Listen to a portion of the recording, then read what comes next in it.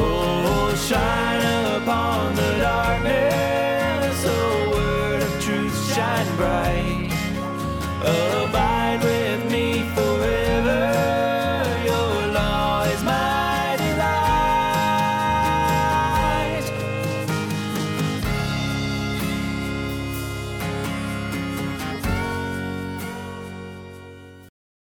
Hey everyone, and welcome to the Theonomony podcast, where we seek to help the good man leave an inheritance to his children's children.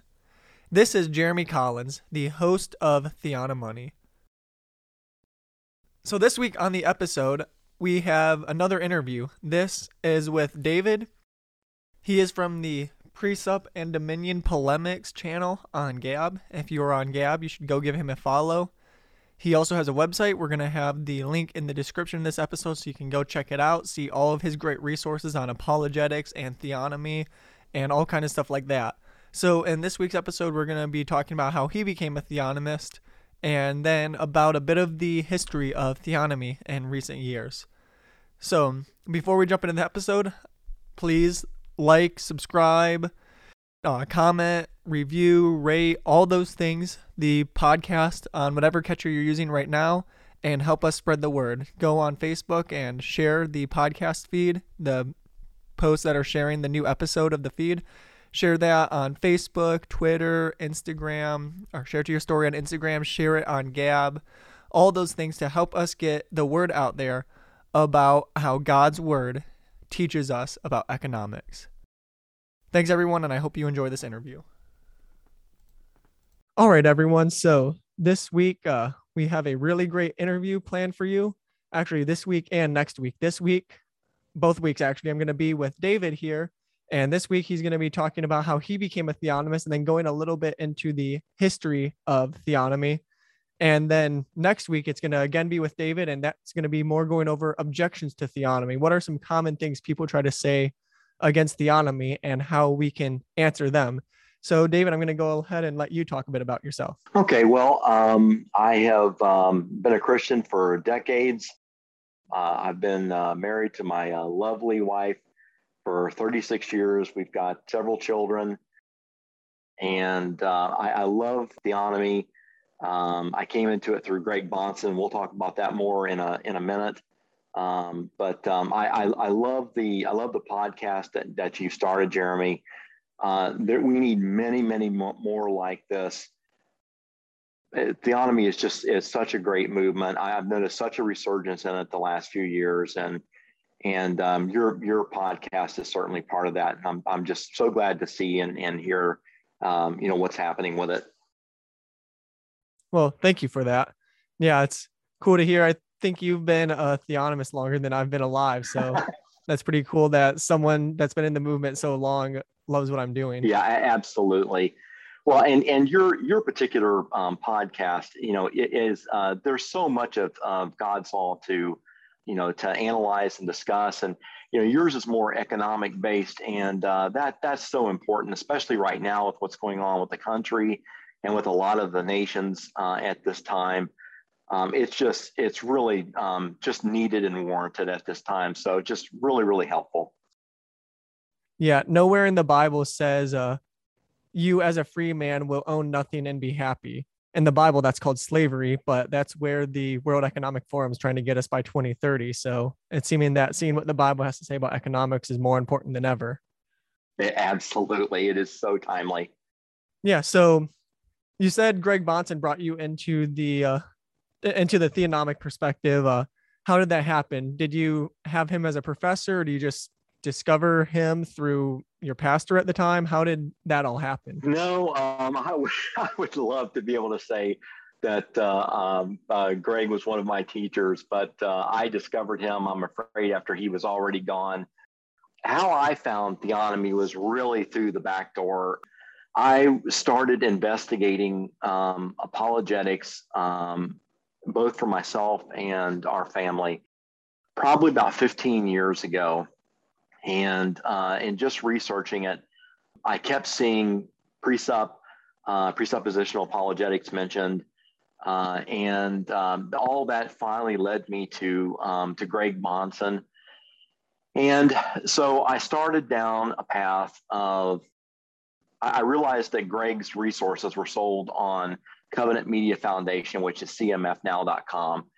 And so I started down a long path of buying everything Greg sold, everything that was sold that Greg did on CMF Now. And so I was listening to all these apologetics series and kept noticing that there was a number of series that Greg had done on ethics. And I thought, well, that's kind of strange to me. You know, it seems kind of obvious from a New Testament perspective. I wonder why Greg has got all these ethics series. So I eventually started listening to them, and I didn't really understand at the beginning. And little by little, it kind of dawned on me. At first, I remember when the light started dawning on me that what Greg was really saying, I thought that he had made a tactical mistake when I discovered, just the general drift of theonomy. But I kept listening and reading. Bahnsen in particular has just had a monstrous influence on my life. I'd say probably the four main tenets of Greg's teaching were, Calvinism, presuppositional apologetics, theonomy, and post-mill. And three of the four I was not on board with. And, just from Greg's ministry, he just, slowly converted me one issue right after another. So I kept listening and reading, and the audio series really that tipped me over the edge was called Has Westminster Found a Critique for Theonomy Yet? And if I recall, Greg recorded that audio series after one of his books had come out, and there was a bit of a rebuttal from the staff of Westminster Seminary over the book. And that Greg then came out with this audio series, basically, responding to, their book rebuttal. And he ended up addressing a number of substantive, issues that the book tried to bring up regarding theonomy. And just one after another, Greg ended up batting down any issues that I had. And pretty soon, by the time of the audio series was over, I was on board. That's really cool. Yeah. Okay. So you've been a theonomist for about 15 or so years? Yeah, I would say. It's hard to really trace it back for me, but it was such a slow process. But yeah. Okay. So I thought you had been a theonomist for like 30 years. That's where I made a comment. You've been a theonomist longer than I've been alive, but I guess not quite that long. Well, I had Rushdoony's Institutes of Biblical Law a long time ago, and had it and really did not understand really what it was about. So I had it a long time, but I really wasn't on board with it until Bahnsen. But that's another story. Okay, that's cool. Yeah. So for me, I've not been a theonomist super long. I don't even really have much of an idea when I would say this is the moment I became a theonomist, because it was so gradual. And in a lot of ways, I feel like I kind of agreed with it, but like didn't officially agree with it yet. I think post-mill is kind of the same way, because the way I kind of describe it is I've officially been post-mill for a year, but I was quote unquote flirting with post-mill for a good 2 or 3 years before then.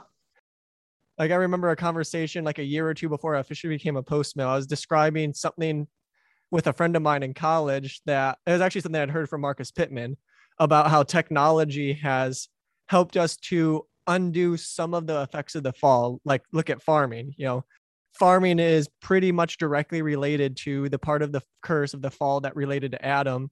And at first they just had rudimentary tools, probably kind of more just had sticks and stuff. And then Adam invented forgery and invented hoes and all kinds of stuff like that.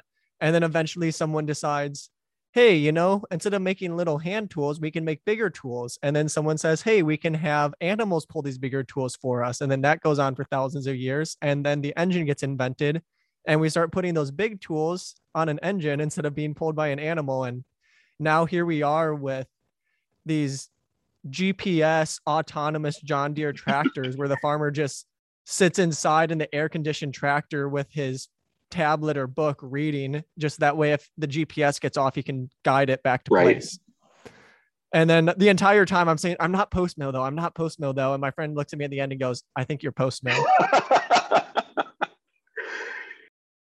And then like a year later, I finally officially decided I was. Yeah, your testimony is very similar to mine. Post mill also kind of crept up on me little by little. It's funny. Again, the ministry of Greg Bahnsen just continues to reverberate throughout the world, and probably always will. So, yeah, a lot of me with post mill and theonomy came from Jeff Durbin, Apologia, and Cross Politic, and I know both of them were very much influenced by Bahnsen, especially Apologia. Yeah.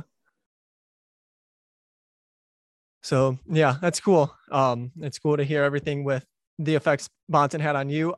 When I first got into Bahnsen, it was a few years ago, more just for his apologetics, because I became pre-sup, I don't know, 3 or 4 years ago. And then I started listening to Bahnsen on stuff and discovered all this other stuff he had. So it's kind of funny. You get into someone for this one thing, and then you find out all these other things they have that you maybe at the time hated and then grow to also like. Well, Greg has such an unusual ministry. I mean, I've been a Christian for so many years, and I don't know how many people I listened to over the years. And just exactly like you said, you start listening to them for one particular thing, and you start listening to them for other things, and you find things that you disagree with. But with Greg, the more I listen to Greg, the more I end up agreeing. I can't think of anything I disagree with Greg about. He was just really just a solid exegete. Yeah. And I even have friends who hold to a more classical apologetic that admit to me they also, even though they disagree with them on some points, they like Van Til and they like Bahnsen, and they say our main issues with Presup isn't with those two, it's with a lot of the other guys like Frame and other guys like that. Isn't that funny? Yeah, I actually had a guy who's more on the classical side tell me recently he thinks Van Til's Presup and Bahnsen's Presup was actually not super far off from classical. It's some of the students of Van Til that changed what he said that he thinks are the ones that are really far off from classical, which is an interesting thought I want to look more into. Yeah. Well, I've got so many series of Greg where he, talks about the use of evidences. And, that's usually one of the first objections to people who don't really know Presup is, that it doesn't support evidences, and it's just not true. So it's interesting. Yeah. Evidential says evidence is therefore God. Presup says God, therefore evidences. Yeah. The evidences are just in keeping with the world God made. Yeah, that was something when I was teaching a Presup class for Cruciform Bible Institute a year ago. There were some guys from Ireland actually who were in the class, and they told me before the class they thought this whole debate between evidential and Presup so dumb. We just use both when we're doing open air evangelism because they do that a lot there. And after I explained the differences between how Presups and evidentialists use evidence, that we both use evidence, but we do it in a completely different manner. They say, hey, because all these evidences, you should believe in God. We say, God already exists. He's already your Lord and your judge. You're just in disobedience to him. And hey, there are a lot of evidences, but that's just because we would expect the world God made to have evidences of him. And as soon as I explained that to them, they were like, oh, so we are Presup. We just use evidences in a presuppositional way. Yeah, excellent. And that's perfectly explained, Jeremy. Thanks. Yeah. So it's cool how all this stuff works. Like with Thomas Sowell, even though he's not a believer, I wish he would become one. I would love to see Thomas Sowell and James Lindsay both become Christians. But I got into Thomas Sowell from his economics. I had 1 or 2 professors in college saying, you need to read Thomas Sowell in economics. He's one of the best. And then I started reading him. And then I read my first Thomas Sowell book shortly after I really started diving into CRT and how to fight that whole stuff. And then I realized that Thomas Sowell has almost as much against CRT and similar ideas as he does on economics. Excellent. So just like you were saying, you got into Greg Bahnsen for the one thing and discovered all those others. That's kind of how it was with me and Thomas Sowell on some stuff too. Yeah, that's interesting. Yeah. So what would you say is a bit of a history of recent theonomy or theonomy, maybe overall, or maybe just in the last century? Well, that's interesting the way you put the question, because, the first point I wanted to make is I do want to mostly talk about, people within the last, 100 years. But, going back, I don't want to just talk about that and not make the point that you can find adherence to, people and movements, adherence to God's law and confessional standards, the Covenanters, Samuel Rutherford, George Gillespie, et cetera. I mean, the whole thing just didn't start with Rushdoony, but within the last 100 years, he certainly has to be a highlight. And my understanding from what I've read and listened to and biographies about Rushdoony is that he had a voracious appetite for reading the Bible as a young boy. And from what I understand, grew up with a conviction about God's law. I recall reading in one of his biographies that he tried in an early in an academic setting to challenge his professor along those lines, but he got shredded. And it was at that point that Rush stayed quiet about his convictions and started studying until he thought he had a more solid foundation. So he was definitely growing along those lines. But, at the point that happened, he really, dug deep and started, learning and studying. That's really cool. One thing for looking at an aspect of theonomy in church history, I would say, I think you would probably agree that theonomy and the doctrine of the lesser magistrate are pretty closely related in a lot of ways. Yeah. So we have the Magdeburg Confession that, it'll be 500 years old in a few decades. I think it was like the 1550s or something like that was written. So the Magdeburg Confession, which if you've read, any of you listening, if you've read the book, The Doctrine of the Lesser Magistrate by Matt Trewhella, then you're probably familiar with that confession. That was a confession written on this concept of the doctrine of the lesser magistrate nearly 500 years ago. So that's an area where we can see an aspect of theonomy in church history. Yeah, that is an excellent point. And that really underscores what, I said at the outset. I mean, it's not like this all started with Rushdoony, in the last 100 years. I mean, it's been there for a long time. So Rush began digging deep at this point in his life, and as Rush started learning and growing, he started building a media ministry, which grew, and he started periodicals such as the Journal of Christian Reconstruction. You can find some of those back issues on the chalcedon.edu site, and you can also get some of them on in Kindle as well. I've tried to get both, so I've got as many as I can because they're just a real treasure. But this is kind of some early growth in Rush's life.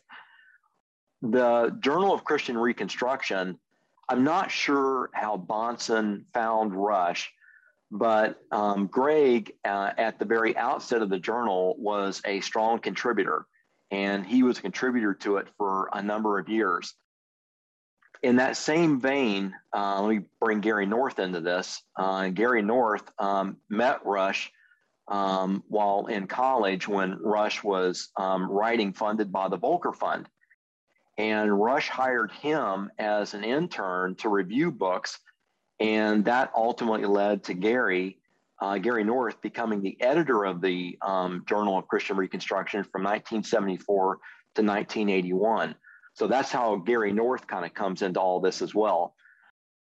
I'm not sure if, drag yet another person into this, not sure if Gary DeMar worked with Rush, but Gary certainly had a lifelong association with Greg Bahnsen. I don't know if make sure all your listeners know that Gary DeMar is the person who's the principal person behind the American Vision site. So that's a good place to get pro theonomy, pro presuppositional apologetics works. Matter of fact, they just came out with a new book by Greg Bahnsen here in the last week. Yeah, I didn't know that Against All Opposition was the first book in a trilogy until I saw that. I bought and read Against All Opposition a year ago when it was new, and now there's a part 2, and I'm being told there's going to be a part 3 to it. Yeah. Well, how Gary made the book, I'm sure you read, was that he had notes from some teaching opportunity from Greg, and he just basically built it from those notes. So however you get it, we want more. Yeah, that's really cool. Yeah, if you like Apologia or Cross Politic, then you're probably familiar with Gary DeMar or have been influenced by him, because he's done a lot to influence guys like Darren Doan and the Apologia guys and Cross Politic guys. Yeah, agreed. Well, continuing on, we were talking about Gary North a minute ago. Gary North is still writing in the vein of the theonomy. He just came out in the last couple few years with what he described was his magnum opus.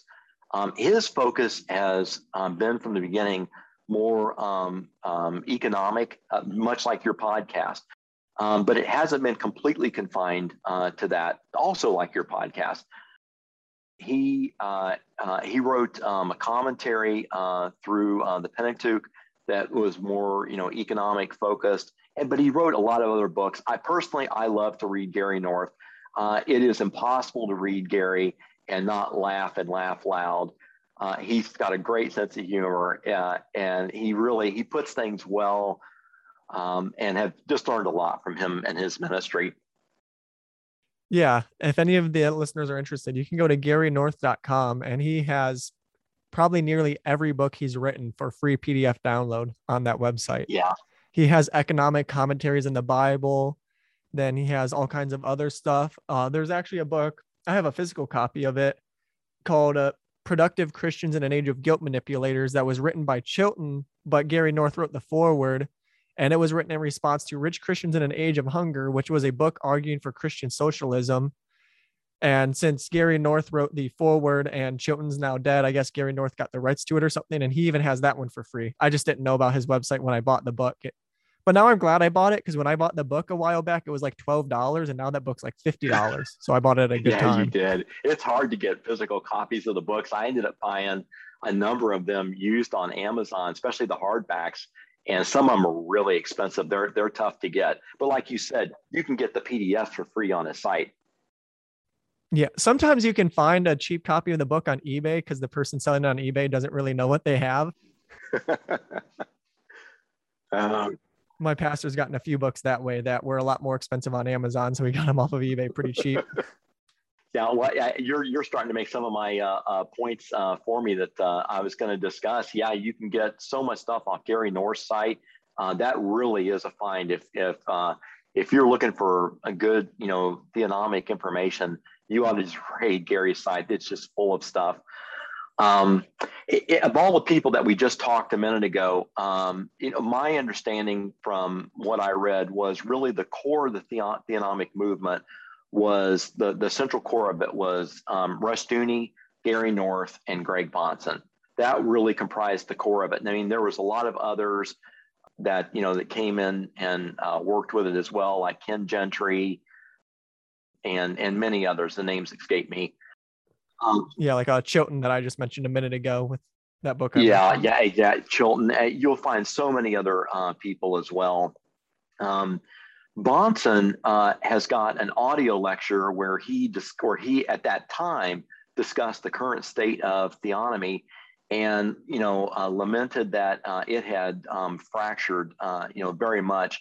I don't believe there was ever an issue between Greg Bahnsen and Gary North, though, but he laments that it had fractured, and I don't think that ended up, of course, helping the movement much, and it really has wound down a lot over the years, but the current resurgence is certainly helping it again. Yeah, we're kind of seeing like a next generation of theonomic leaders, which is kind of funny that Gary DeMar was kind of like part of the first generation theonomy leaders, but he's still around, he's still kicking, and while Gary North's still around too, I think Gary DeMar does a lot more stuff on social media, which helps him be more prevalent among younger people. So it's like Gary DeMar might go down in history as a leader in the first and second generation of the theonomy movement. Yeah, you're probably right. But yeah, then you have other guys like I already mentioned a couple of times, Cross Politic, and then Apologia, and Marcus Pittman, I guess, kind of counts underneath both of those camps. And also with his camp Lore, Marcus Pittman's done a lot. And some of these other people, I don't know if Founders Ministries is explicitly theonomic or not. Yeah, I don't know. That's an interesting question. Yeah, I think you and I had mentioned. I think you were going to include on the podcast my where my blog is, and why I mentioned that is I've got a post out there that's got a number of theonomic resources of one kind and another, sites, people, things to look at. There's quite a few people out there nowadays to look at, to listen to. Yeah, I'll put a link to your blog in the description of this video. Okay. Well, after going through all this, let's talk about major contributions here. Let's start with Greg Bahnsen. As I mentioned at the outset, Bahnsen's resources, they can largely be found at Covenant Media Foundation, cmfnow.com. To the theonomic movement, he's got a ton of audio out there. Look for lectures with titles, ethics and so forth, God's Law, that kind of thing. His major contributions in books are By This Standard, Theonomy and Christian Ethics, and No Other Standard, Theonomy and Its Critics. Rushdoony's work exists at chalcedon.edu. Of course, Rush is long been dead, and his son, Mark Rushdoony, now runs the ministry. Mark is just a really super nice guy, and I like his material and buy it. Rushdoony's major contributions are his 3-volume Institutes of Biblical Law. If y'all want a good book, going back to Precept for a minute, if y'all want a good book by Gary North, by Rushdoony that helps with Precept, I bought it recently. I haven't gotten a chance to read it yet, hopefully soon, but he has a book on the problem of the one and the many. And that's, I think, where we really see how Precept stands against any other worldview, because some people might say Precept works for any religion that has a holy book, not just Christianity, that it could work with Islam and stuff like that, but it doesn't, because only the Trinity solves the problem of the one and the many. A Unitarian religion like Islam can't claim a presuppositional standard because they can't solve the problem of the one and the many. And so you can check out that book by Rushdoony to learn more about that. And then there's another book. Where do I have it at? That goes into the problem of the one and the many. Bosserman, I think, is the guy's name. But keep going with what you were saying. I just wanted to give a little side note, since we'd already talked about Precept, about a book that Rushdoony wrote really sets apart Precept from other views. People are going to think we rehearsed this, because what you just said was a perfect segue to the exact next thing I was going to say. A couple of real interesting Rushdoony factoids is, number one, he had a warm relationship with Dr. Van Til, and they corresponded regularly, which is why in Rushdoony, you see not only theonomy, but presuppositional apologetics. I remember reading in his biography that when he found, I forget what book it was by Van Til, he was just so happy he could barely contain himself. And because it really helped him in his work in ministry to address, some things he was battling with. Rush in his life sought to popularize the work of Van Til and what he wrote. I've heard from, even folks from Westminster Seminary that, Van Til can sometimes be difficult to read. I'll certainly agree with that. And, Rush was trying to do his best to popularize those works. The other interesting factoid about Rushdoony is the strong part that he played in the Six-Day Creation movement. Henry Morris's seminal book, The Genesis Flood, it was rejected by publishers until Rushdoony got involved and put in a good work for it. And if not for Rush, that book might never have come out. And that book is widely recognized as what kickstarted the entire Six-Day Creation movement. I never knew that. So basically, something like Answers in Genesis may have never existed if it wasn't for Rushdoony. Yeah, I think that's fair. Wow, that's pretty cool. It also kind of makes sense that Answers in Genesis is Precept. Yeah, it is. It is very interesting. But Jason Lisle may be a bigger factor in Answers in Genesis being Precept than Rushdoony. Yeah. I also love. It's funny. You and I hadn't mentioned his name before, but we also love Jason Lisle. Just a wonderful individual. Yeah. Also, perhaps the smartest man alive right now. Yeah, Ken Ham was down where I live several years ago, And we ended up talking with him, and he's very much pro presuppositional apologetics. So I think the whole ministry is at this point. Yeah, that's really cool. It's interesting to see all the different aspects of Christianity in the last half century, 3/4 of a century that was all possible because of outflows of the presuppositional worldview that Van Til developed, like biblical counseling, or to use its older term, nouthetic counseling. That's really just the presuppositional worldview applied to counseling. David Powlison, who was one of the biggest leaders and biggest names in the biblical counseling movement, there's a quote he gave at a talk where he said biblical counseling is Van Tillian. Probably my favorite quote by him. That's interesting, isn't it? Mm-hmm. Yeah, the last point I had in this history is actually something along the lines of what you were just saying. I have to give a tip of the hat to Greg Bahnsen and all of this.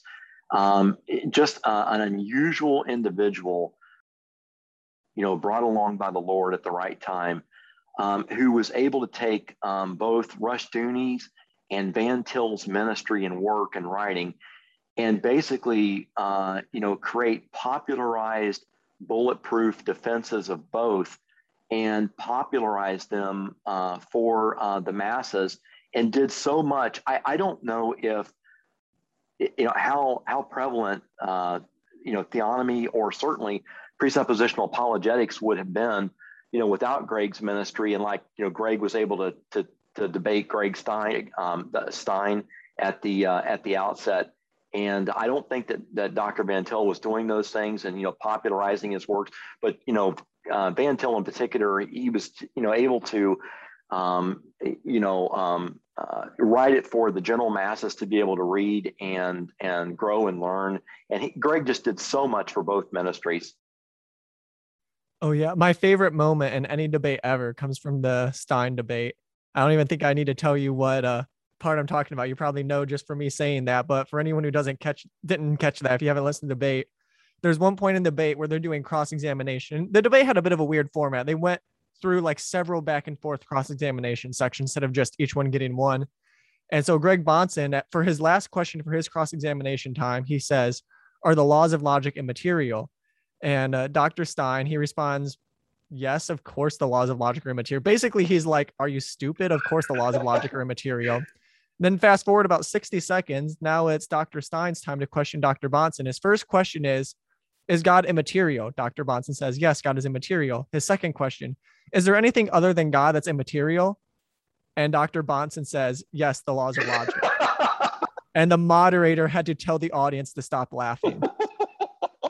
Well, did you know that apparently at the time, John Frame was in attendance at that debate? Were you aware of that? I didn't know that. Yeah, he said, John Frame said that the air, the general of that debate, he said it was just electric. And I mean, Greg just really handily won the whole thing. Mm-hmm. Yeah, a while back, before I knew Robin, who's the guy behind Bahnsen Memes, I just knew the pages Bahnsen Memes. I sent him an idea. I said, "You need to take the format of the Yu-Gi-Oh, saying you just activated my trap card, and put that with that part of that debate, because it's just perfect." It is a great debate. And for the listeners of this podcast, if you haven't listened to that, you've got to listen to the Greg Bahnsen Gordon Stein debate. It's just wonderful. It's one of the best debates. That, and then the debate between James White and Silverman on Is the New Testament Evil. That was, James White crushed him, but it's the thing, James White kind of didn't have to do anything. The guy was trying to argue 2 points. The New Testament is evil and morals are relative at the same time in the same debate. You don't have to be someone as smart as James White to win that debate. You just have to know how precept works. Exactly. Oh, anything you want to say in closing before we wrap up this time? No, I don't think so. I don't think anyone's ever going to track me down to write a critical edition of the history of theonomy. So I apologize to everyone that for points I got wrong, but hopefully this has got of some use to someone. Yeah, so I think you did a good job of giving off the names of various leaders in the early theonomic movement and how they interacted with different things. And I think by the end of this, between the two of us, we named just about all the big names in theonomy from right now all the way back to Rushdoony himself. Yeah, agreed. Yeah. Anything else you want to say about your website before we close out? No, there is, I started, I don't know, several years ago on a series I was going to do through theonomy. And I thought, at the time, I'll write a dozen or 2 dozen posts and just be done with this and move on. I'm up to a post, I think 110, and it just no sign of stopping. So that's one of the things you'll find out in my blog. Wow. You said like 100, 110 articles going through theonomy. Yeah, I never meant to do that many, and I've got so many topics left to go. So it's got legs for some time yet. That's really cool. I bet you have a lot of ways different case laws apply to various situations in there. So that's good. Yeah, there's all kinds of stuff. Cool. Well, any last things you want to say, or should I go ahead and wrap up? Yeah, go ahead and wrap up. All right. Thanks for listening to this episode, everyone. I hope you learned a bit more about theonomy and the history of it, and a bit about presuppositional apologetics, because I think that theonomy is one of the various things that is just part of the presuppositional worldview. And so I would really say that I don't think you should be a theonomist if you don't hold to presuppositional apologetics. I think they are consistent with each other. So with that being said, stay tuned for next week when there will be another episode where David and I are talking about theonomy. That time we will be looking at common objections to theonomy and talking about how to answer them. So as we go, I want to remind everyone that the law of the Lord is perfect, sure, right, pure, clean, and true. So go apply that law in light of the gospel of Christ's atoning death and resurrection to every area of life. Grace and peace. More than silver or precious pure gold, your law is sweet and it satisfies my soul. It revives me and satisfies me. Your law is sweet, oh, you